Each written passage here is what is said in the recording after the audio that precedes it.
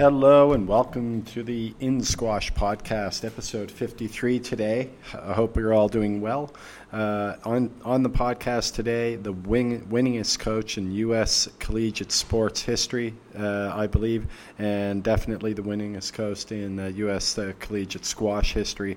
Paul Assaiante is our guest. And I didn't really, of course I knew the name, but I didn't really know that much about Paul.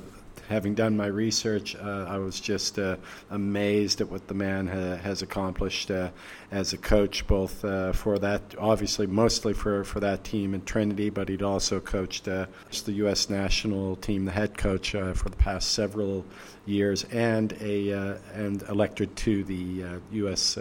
Squash Hall of Fame recently. We talk a lot about the years coaching there at Trinity, a very small college in Connecticut. I think the student body is under 3,000 and under 3,000 students. And for him to have won so many U.S. national championships, NCAA championships in a row, and to have the record that he has with such a small student body competing against the big Ivy League schools is nothing short of amazing. He's produced some pros on the tour. Currently, I think Vikram Malhotra, who's making inroads in recent months, winning or at least getting deep into draws recently on the Challenger Tour, I believe. And he's a lot to be proud of in terms of the U.S. men's and women's national teams, especially with guys like Todd Harity, Chris Hansen, Chris Gordon in the past, Andrew Douglas, I believe his name is. There are others that are coming up through the ranks, and obviously on the women's side, they're doing extremely well with Amanda Sobey, Olivia Blatchford, and some younger girls coming up as well. Taking over the mantle, most definitely from Canada, I'm afraid to say. It should be interesting, the Pan Am Games coming up, which he talked a little bit about, and we talk a bit about on the podcast. And just in terms of the U.S. collegiate squash scene, how I think it's rubbing off on the level of play over the past few years. I mean, we did have Jonathan Power, number one in the world, obviously, there for a few years, but I think he was the exception to the rule there. Jonathan also had some of the guys that he looked up to in Canada as a junior, guys like Jamie Crombie, Gary Waite, Saber Butt, Gene Turk. Those guys sort of paved the way for him, all of whom had relatively decent professional careers. But since Jonathan Graham, since then it's been a bit quiet, but lately some of the boys have been making noise here and there. Nick Sackvey, Andrew Schnell, and the like. And also on the women's side, as I mentioned several times, the women on the Canadian side as well have been doing many of, I think, at least 4 in the top 60 or 5 in the top 60 in the world. So what's happening at the collegiate side of things seems to be rubbing off on what's going on in North America in terms of the strength of squash increasing over the past few years. So we talk, we have a great chat with Paul. We also talk about training, and he has some great videos on squash skills, more on the preparation for training side of things and how to prepare yourself so that when you go into a match, you're ready to roll. And he makes a few very interesting analogies on the Squash Skills site with respect to Peter Nichols' approach, and he talks a little bit about that. And some other great anecdotes that we get into, including one that I found amazing. Didn't realize that he has a connection with the legendary National Football League head coach, arguably the greatest of all time in the NFL, Bill Belichick. And he talks about the time when Bill asked him to speak to the New England Patriots during the season before one of their games. So I know you're going to enjoy this podcast with Paul Assaiante, and I know you're probably all enjoying the Qatar Classic. I am right now. I'm actually in the midst of game number 3 between Joel Macon and Miguel Rodriguez. Game 2 was a marathon. Rodriguez managed to peg back one game there and extended the rallies and seems to have found his way again after Joel just sort of blew him off the court in the first game. So it should be interesting to see how that and the rest of the matches play out. Declan James played well earlier on with a nice victory, and some of the evening matches should be quite entertaining as well, including Paul Cole and Borja Golan. That should be a good match as well this evening. So enjoy that squash, but also enjoy this podcast with Paul Assaiante. All right, so everyone, welcome to episode 53 today, and we're delighted to have on the head coach at Trinity Squash, men's and women's, for 24 seasons, the winningest coach in U.S. college sports history, undefeated at one point for 13 straight seasons, and has led the Bantams to 17 national titles. The 2016 U.S. Squash Hall of Fame inductee, and with the 2018-2019 Trinity Bantam season kicking off next month, he's got his hands full, I'm sure. Paul Assaiante is our guest. Paul, so great to have you on the podcast. Well, the pleasure is all mine. Great. Well, Paul, I know you've got we'll just start there. You've got the 2018-2019 campaign for you coming up. This is old hat for you, obviously, but every season's a new one. Men's and women's both start play in November. So how are things shaping up for this season? Well, I'm just the men's coach here, not the women's as well. Okay. But I'm also the U.S. coach, and every year, like you've said, every year is a whole new chapter in the life's book. I've been doing this 44 years, so but it never gets old. The kids always bring in a new type of energy and challenges, and what we're about to get on a road, and on the end of it, we'll pull off the road and we'll look back and we'll see if it was a fun journey. And I don't put too much stock in the results that would be shown on a scoreboard, but rather the results of the shared process that the group will experience. There'll be lots of tears and lots of cheers, and when the dust settles, we'll have a chance to reflect on the year. We won last year. To be honest, I believe we only won last year because the championship was played here at Trinity. The home crowd really pulled us through a very challenging event. We were lucky to get through the semifinals with St. Lawrence. We were down 4-1 in that match. Yeah. And then again, we came out against Harvard. We were down in the first 3 matches that were being played, and the crowd buoyed us up and got us through. This year, we've got a lot of new faces, and although they're talented new faces, they've never been through anything like this before. And so, we'll just have to wait and see how it washes out. The squash at the college level is just rising so quickly. It's like Star Wars. Harvard brought in the number 1 and the number 2 juniors in the world and the number 1 Canadian. That's pretty heady stuff. That's tough to keep up with, but we're looking forward to it. Absolutely. Now you mentioned there a little bit about how the importance of having that home crowd at your side, and I saw a video about that on YouTube earlier today when I was prepping for this. Can you speak to that just a little bit about what makes the Trinity home crowd so unique?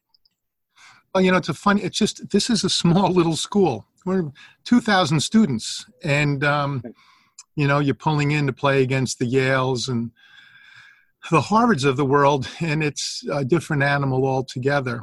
We're in the city of Hartford, and one of the results of that, our location, is that our students tend to focus internally. They do most everything on campus, and I think we had close to 2,000 people at the Nationals last year. And when you're in those close confines and the crowd is really rooting for their dear friends, you can feel it. I mean, that it's, and when you're home, that noise is like a wave under the surfboard and it pushes you forward. Yeah. And when you're on the road, it's like swimming into a wave and it just eventually wears you down. And so it was nice to be home last year. We won't have that luxury this year. Yeah, where are they being held this year? This finals? Year the Nationals are at Yale, which is close to here, certainly. And if we're competitive in that, it wouldn't surprise me if we had a nice large crowd take the hour-long drive down to New Haven. But, that remains to be seen. Right. Yale, is that one of the Talbot brothers who is yes. coaching? Yeah, Mark Talbot, Dave Talbot is at Yale, and his brother Mark is coaching at Stanford in California. Right. That's a topic I'm going to get to momentarily, the sort of eclectic group of coaches that are now there in the college ranks. But just a little bit more about this upcoming season. Who are the teams, obviously, that they're Harvard, you mentioned earlier, the teams that you expect tough challenges or challenges for your team? And are there any dark horses out there that you're wary of? Well, it's wary of everybody. Wary of ourselves and what anybody that's earning a living based on what people do, 20-year-old people do every day should really have his head examined anyway. But, right. I think that, we're all trying to be contenders to Harvard this year. Yeah. And then you have the storied programs of Penn and Princeton and Yale. There's certainly going to be factors. Columbia has made a great run. Jock, who played at Trinity, is doing a great job at Columbia. Drexel is going to be quite strong. They lost a couple of players last year. They're back. Mm-hmm. And they've also had a very good recruiting year. So they're going to be dangerous. George Washington University continues to rise. Rochester is always scary, as is St. Lawrence. So I think there are probably 12 to 13 teams that would have a reasonable chance of winning this all. Right. It sounds like an exciting Dartmouth, season. Dartmouth, we shouldn't forget them. Right. Now on your team, I was looking through the lineup, and I guess recently it's become the game at the college level, anyways, in the U.S. has become more of an international flavor. Right. When did that all change? And obviously that affects the way you recruit. Sure. When did that all begin to change for you? Well, about 21, 22 years ago, a president at Trinity College asked me, how we could become more competitive with the Ivy League schools. And I said to him, well, the best squash being played in the world is not being played in the United States right now. That's changed to some extent. We've gotten much stronger. But he said, great, go get them. And all of a sudden, everybody was fishing in those ponds. Mm-hmm. We had 9. Last year, we won the national championships. We had 9 men representing 9 different countries. So that's pretty amazing. Oh, yeah. That's when the thing first started shifting. Yeah. And you have, I noticed on your team, you have 2 assistant coaches, of whom I'm assuming both played for you in the past, Chris Binney and Vikram Malhotra. Right. Yeah, both of whom now are making serious inroads on the PSA tour as well. Yeah, they're doing great. Yeah, they're doing really well. What's it like for you to have them by your side as assistant coaches and to see what they're doing at the professional level, the successes they've been having recently? Well, they're great. They're great ambassadors. When we're recruiting and young people think, well, I don't really know if, obviously I want to get a degree and go ahead and work, but, I might want to dabble at the tour for a little bit. And, to have Vikram and Binney doing so well serves as a clear sign that, well, it's possible. It's definitely possible. Yeah, definitely. And lately we've seen as well, you alluded to it earlier, the U.S. Women's side, especially Amanda Sobey doing really well at the ladies level. And then guys like Ali Farag, who wasn't necessarily the top player at the collegiate level, although he did win national title. He did lose some matches as well. So sure. it's definitely, it appears to be more so nowadays, more of a breeding ground for high-level squash. Is that for professional squash, I mean, is that, I guess, a reflection of the international flavor of the college game now? Yeah, what's happened is the word is getting out earlier and earlier that, you just getting an education in the United States is a real opportunity, a bonus. When Ali Farag came here, he was already a very highly touted, world-ranked player. And he certainly has established himself as at the top. Yep. But, there's just the college squash. You go to the singles championships now, and those round of 16 players those are PSA level matches. I mean, those are 5K tournament level matches, all up and down the line. So it's exciting to watch. The game is moving in some ways faster than we can control it. And that's something that we're also keeping a very close eye on. Yeah, definitely. It's great to see these young guys coming through, and especially getting the benefit of getting a high level education at the same time. Because as we know, squash isn't always going to pay the bills. No. Even at the highest levels, there's not a lot of money out there yet.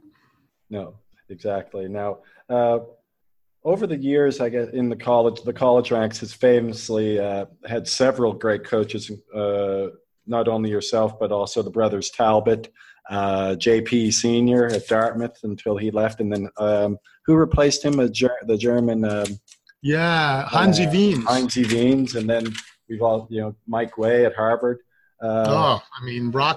David Palmer at Cornell. David Palmer, we got Lin Kuo, John White at Drexel, Martin Heath at Rochester. Yeah. I'm far and away the most underaccomplished coach in the association. Well, don't sell yourself short, but I guess my question is, with this influx of the guys from the PSA Tour recently, the recently retired guys like Lin Kuo, Palmer, White, and Heath, how, if you can sort of perceive any change within the way the game is played at the college level through their input into their programs. I don't know if these guys are on the cutting edge. They're it's a good example is Martin Heath. I think Martin Heath is brilliant. Yeah.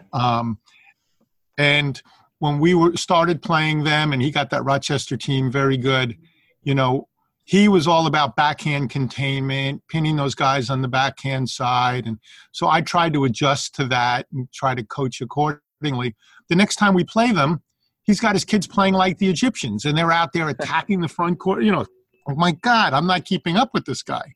So, they bring so much cachet. And then you've got someone like Thierry Lin Kuo. I mean, that guy is the most humble, mild-mannered person.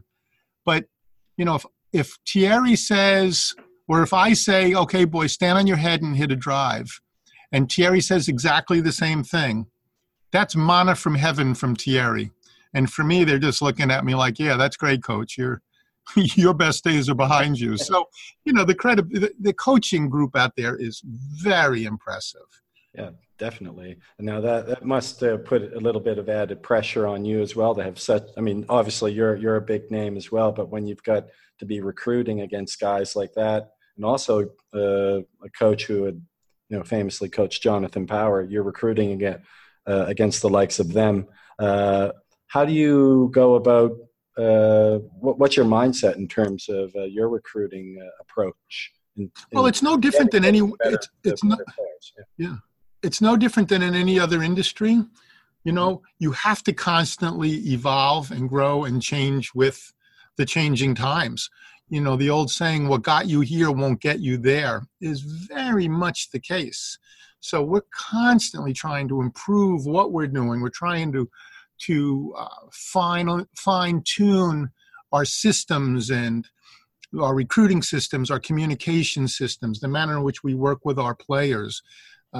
Everything is different now than it was even 5 years ago, never mind 40 years ago. Right. So, we got to keep up with the times, and that's otherwise you don't belong in the industry anymore.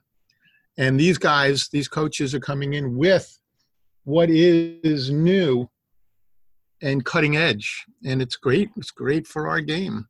I guess you could, the analogy could be made if we look at the college ranks of American football. You've got a guy like Nick Saban or Urban Meyer or guys like that who've been there, done that, much like yourself. And then you've got new guys coming in, young guys, maybe NFL players who come in with with the big name and with all sorts of new ways of approaching the game.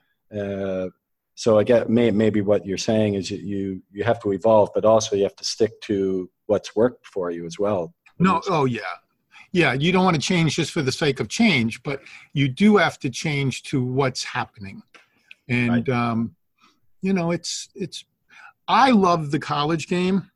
I really do. And the reason that I love the college game is the difference between the pros and the college kids is that the pros are just more fit. I mean, that's all they're doing. That's what they've got the time to focus on it. And so you watch our game and you watch a PSA match. At the beginning, it all looks pretty much the same. After about 40 minutes, their game looks the same. Our kids are tired, and you see it. And from a spectating standpoint, it's almost cooler to watch the college game because you can see how the strategy, the style took the wind out of a man's sails. And now you get to see the drama of how's that guy going to try to find a way to stay alive while he's under attack, and how's the other guy going to find a way to step on him and finish him off. The college game is very cool. Yeah, there's a lot more of that. I mean, you hear that same thing being said about that. That's why American football is so can be more popular than the pro game. It's the exact same for the exact same reason. Yeah. It's and the spirit, just the basic school spirit, teammate spirit. In pro sport, you're cheering for a uniform. That's you're the fanatic for the Seahawks. Right. But here, John and Fred, and he's in your classes, and it's a different dynamic. Well, now not only are you coach at Trinity, but you're still are you still the U.S. national team coach to this day in some capacity, Paul? Yeah, I'm still the coach. They haven't fired me yet. I'm sure they're getting very close to doing that. But I sort of oversee the programs, so. Yeah. I work with Rich Wade very closely down there at U.S. Squash, and then we have amazing coaches working with the different groups. Thierry is working with our women's team. You have Scott Devoy and Simba Muwadi and Alex State working with the juniors, and it's a pretty good system we have in place right now. So you must be quite proud of, on the women's side, you've got several women there competing within the top 10 in the world. You've got Amanda Sobe and Olivia Blatchford, and then a few younger girls coming through as well. And even on the men's side, having a guy like Todd Harrity just winning a PSA event recently and doing well in the U.S. Open. Chris Hansen, I think, has done quite well, and others. Where has, in your estimation, where has this improvement in this rise in U.S. national squash? What can you attribute that to? Well, I'll tell you, for a long time, the college was the American graveyard. The end game was we're going to use squash to get into the best college possible, and that's fine. But that's where it ended. Now we're getting these young people who are much more committed to their game. And then they're going into the colleges and they're staying engaged with us as a U.S. organization. And they're playing PSA events when they can. And they're doing our 2-week training in the summer. And so they still keep an eye to the idea that on the other end of this, I might jump in the pond and give it a try. We then fund our elite athletes. So we have right now 6 to 8 professional players that are being funded by U.S. Squash, in addition to what they're earning out there as a player. So, when you look at a young star like Andrew Douglas, who did very well on the world stage, went off to Penn, is playing at Penn, but is playing PSA events, is doing the summer work with us. When he graduates, there's a very good belief that he's going to continue playing. At least that's where he is today. And when we have that continuity, then we're seeing the big jump. Look, the Egyptians are the top of the mountain by far. Yeah. But for the most part, there's very little focus on schooling, and that's not what we want the United States to be. We've got to figure out a way to be competitive with them within our own system, within our own values and our own ethos. And that's going to be the challenge, but it's a challenge worth trying to make. It's more or less, it's been a successful conscious effort on the part of U.S. squash to generate more interest in the pro game alongside getting these guys educated as well. Oh, yeah. And we've imitated a lot of other countries and what they're doing. And I think we're doing pretty well. There's, when you're new at this, and really what we're doing right now is relatively new. Mm-hmm. You learn by making mistakes. Those mistakes sometimes can be painful. Yeah. But we're all rowing in the same direction. Well, I mean, I'm Canadian, right? So, yep. I mean, we've obviously, I think it's sort of, in a way, rubbing off on, especially on the women's side, the Canadian. They're doing great. As well. They're doing great. We've got five girls in the top 50 in the world, I think. Right? Yeah. Yep. And you've got Martin Heath coaching the Canadian teams now, which is great. Yeah. No, it's very exciting. We're going to have a great match with Team Canada next summer in Lima, Peru at the Pan American Games. Oh, for sure. Yeah, that's going to be awesome. Really fun. I mean, the men, both Canadian teams will be up against it, I think, but it's going to be fun to watch. Oh, for sure. Now, I was watching. Just wanted to get a little bit of your insight into the mental game, which is something that you've recently had on Squash Skills. You had a series of videos there, and I had the guys from Squash Skills on, Jesse Engelbrick and Gary Nesbitt, sure. And we were talking a little bit about solo practice. And one thing that I thought was really interesting as I looked through your stuff there was just the mental approach and the preparation that you need to consider when you go out and do your training, whether that be solo training or just training with your teammates. And I thought that was really, really fascinating stuff. It's not stuff that, if you're being coached the way that your players are being coached by you obviously you take it for granted. But I think for the normal player, we don't really consider these things. So could you give us a little sort of like a thumbnail, if you will, about how to approach our training in terms of the mental side of it and the preparation side of it to get the most out of those hours? Well, I think it's about engagement, right? If you're going to play a match on Saturday, you're going to pitch up for that match. You're going to be fully engaged. Yeah. You're going to be ready to play. Well, practice is supposed to prepare us for that.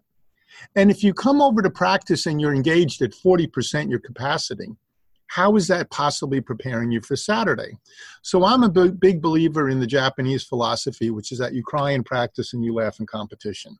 So I want to make sure that whatever it is we're doing, it's intense. Whatever it is we're doing, we're fully engaged. And if we're not at that state, then we leave the courts. Don't waste my time. And so, people see me on match day and they think, wow, what a nice guy. He must be really fun to play for. Well, you might not think that of me on practice day because, when these kids pitch up for practice, they've got other things on their mind, and we make sure that we get their full attention. Match day is easy. It's what you do in the gym on a Wednesday when nobody's watching really is going to determine what level you can play on a Saturday. And so we have to demand more of ourselves in practice. No, I thought one thing that you mentioned I think it was in one of those videos in Squash Skills was you looked at Peter Nichols' game, and I mean, obviously one of the greats of all time, and Yep. really great guy to watch play. You mentioned that you see him on the court, and he didn't really let his emotions get the better of him, like some players on tour tend to do. And you attribute that to his training methods. Could you, for people who haven't seen or heard what you said about that, could you kind of go back and go over that for us? Well, the big thing is and particularly with the English team, the English players, they get tremendous coaching, great psychology sessions, and they're always centered. You won't see English players tossing rackets and getting angry. No, they're quite stoic out there. And I know. Sorry, I don't know if you remember this incident, but maybe 15, 20 years ago when Gregory Gaultier was, I don't know, 18 or so, was at the World Team Championships. You may have been there. And I forget, it was in the final, and I forget who, maybe he was playing Lee Beachill in the final. And he just went ballistic, like emotionally, was so happy and expressing himself. But I think the English coach, or one of the English, I think it was Malcolm Wilstrip, took issue with it, and that might have been, it was just sort of the way that they play. And yeah. Well, this is a game where emotion is your enemy. There's no doubt about it. This is not football. This is not wrestling. Adrenaline is not going to help you. Big, bigger, biggest is not our sport. I had a PR. I had my fastest time ever. Well, that's for swimming and track and field. It's not for squash. You've got to be able to execute repetitive skills over and over while under severe physical duress, and emotion is just not going to help you. So that's how you have to learn to practice. And how do you take the emotion out of what's the trick? I guess it's just play hard, just play hard during practice, as hard as you go hard during practice, and that's the way. Yeah, play. And with no emotion. Guys think, well, I can kind of mail it in at practice, or I can get angry at practice because it's just practice. No, that's going to surface on Saturday. Any weakness in here today is who you are, and we're not going to accept that. There's got to be good management and control of your emotions. Yeah, no, exactly. Those videos, those sessions on Squash Skills are, if anyone who's listening, if you haven't seen them yet, definitely go in and watch each of the videos. They're excellent. The part that I thought was that people might find useful as well is just taking notes before your training sessions in terms of what you want to achieve. I mean, how many times I did it last week? I went for a solo practice, and I do my routine and try to keep it fairly intense, but I didn't have any notes, Paul. Right. I should have. No, I think it's a much more professional and scientific approach, and ours is a game of in-match adjustments. You've got to be able to make instantaneous adjustments in match. And to do that, you need to be cognizant of what's going on. And emotion blocks your ability to see that. A person that's in road rage cannot make the finite adjustments. And you cannot play squash in a state of road rage. No, exactly. Yeah, especially, that's so true. Now, you've been great with your time, Paul. I just want, in my prep for this, I noticed, and I was really amazed by this. If you could tell us a little bit about this story. Bill Belichick got in touch with you at one point and asked you to speak to the Patriots. I think it was back in 2011. First of all, amazing that you and he are connected. Obviously, you've been in the coaching game for a long time and have been successful. Can you just give us a little backstory on that? How you came to know the great NFL coach, arguably the greatest of all time, Bill Belichick, and what he asked you to do for the Patriots in 2011 when they were on a huge winning streak, by the way. Well, yeah. So he's a great guy. People don't realize it because I love his interviews. Yeah, he doesn't give the press anything. No. But I can tell you, he's the smartest guy in the room always. Yeah. He's an amazing coach. And so he called me one day and he said, listen, would you come up and talk to the team? They had 4 games left. Sorry, Paul. Where does your relationship with Bill? How did you meet Bill in the first place? His son came to Trinity and is now on the staff with the Patriots. Okay. And so we got to know each other pretty well then. And so, yeah, I mean, he would come down, we would communicate. We text a couple of times a week. And so he called me and he said, look, we've got 4 games left to go in the season. And when you guys go to play, you're oftentimes favored. And we're favored in the last 4 games. And I want to make sure we avoid the trap game. I want to avoid having a bad loss. Yeah. And so, you know, he asked me to come up and talk to the team. So, you know, you walk into a room in the bottom of the stadium and there's these giants. I mean, these guys block out the sunlight when they walk through the door. Yeah. And, you know, when they shake your hand, their hand wraps around your hand twice. It was really fun, and it was awe-inspiring, and these guys were it was so interesting. I guess that's a message that you know, when you delivered it to their team, it's probably something, which is the reason why he asked you to do it, something that you have to consider all the time. Oh yeah, that's what. And also, you know, he always has football people come in to talk to the team, and he thought, you know what, I'm going to have somebody in here that's so random and so different that, you know, maybe they'll pay attention for a few minutes. But it was very cool, and their guys seemed appreciative, and I really enjoyed. And then I got to watch the team practice, and that's like watching, you know. That's like watching a performance on Broadway. It's so orchestrated and so precise, second by second. Really cool stuff. That's awesome. That must have been a great experience. Something you'll definitely. Yeah, I'll always remember. Yeah. Well, Paul, I just want to wish you all the best, and it's been really great chatting with you. Good luck to your teams, both in Trinity and the national team. I appreciate it very much, Jerry. Thanks for giving me the time. Thank you very much. Thanks, Paul. Okay, bye-bye. Cheers.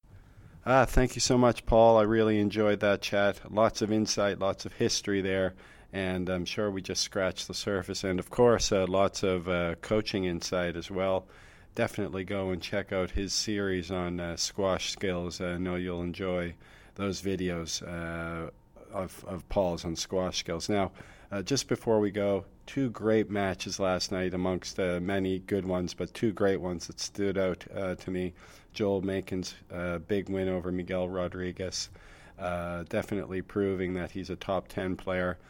Big wins over Mohamed El Shorbagy recently, and another very, very good win, proving himself to be a talent in the top 10 for sure.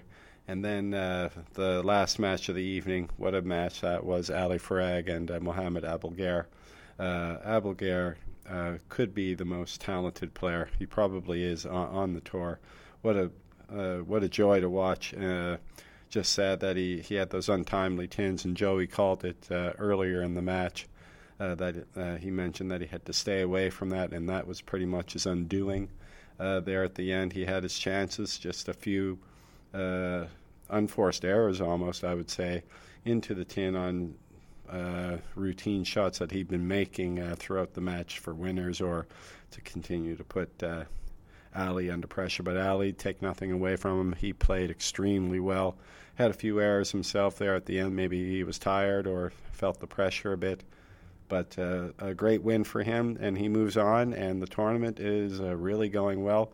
I think in terms of the matches, not sure about attendance in the venue, but it looked like there were a fair few people there. Quite an Egyptian contingent in Qatar, so I'm sure as the tournament progresses and as the Egyptian talent continues to move forward, we'll see the stands filling up towards the end of the tournament as well. And one more thing, Joey Barrington mentioned during the last match of the evening was that Nick Matthew may have unretired. Now we'll see about that. I hadn't heard anything, but maybe obviously he's in the know. He says he's going to come back for at least 2 tournaments, the 2 World Championships, one in Philadelphia and one in Qatar, I believe he said, Philadelphia or Chicago. But anyways, that's interesting. It hadn't been mentioned anywhere in any of the squash news sources, but we'll see how this plays out as the word spreads. Maybe Nick will come out and announce it officially for us. But anyways, thanks everyone for listening. We've got some good podcasts coming up, including Todd Harity. He's going to be coming on in a few days, so I know you'll enjoy that one. So everyone, thanks again for listening. Have a great day. Bye-bye now.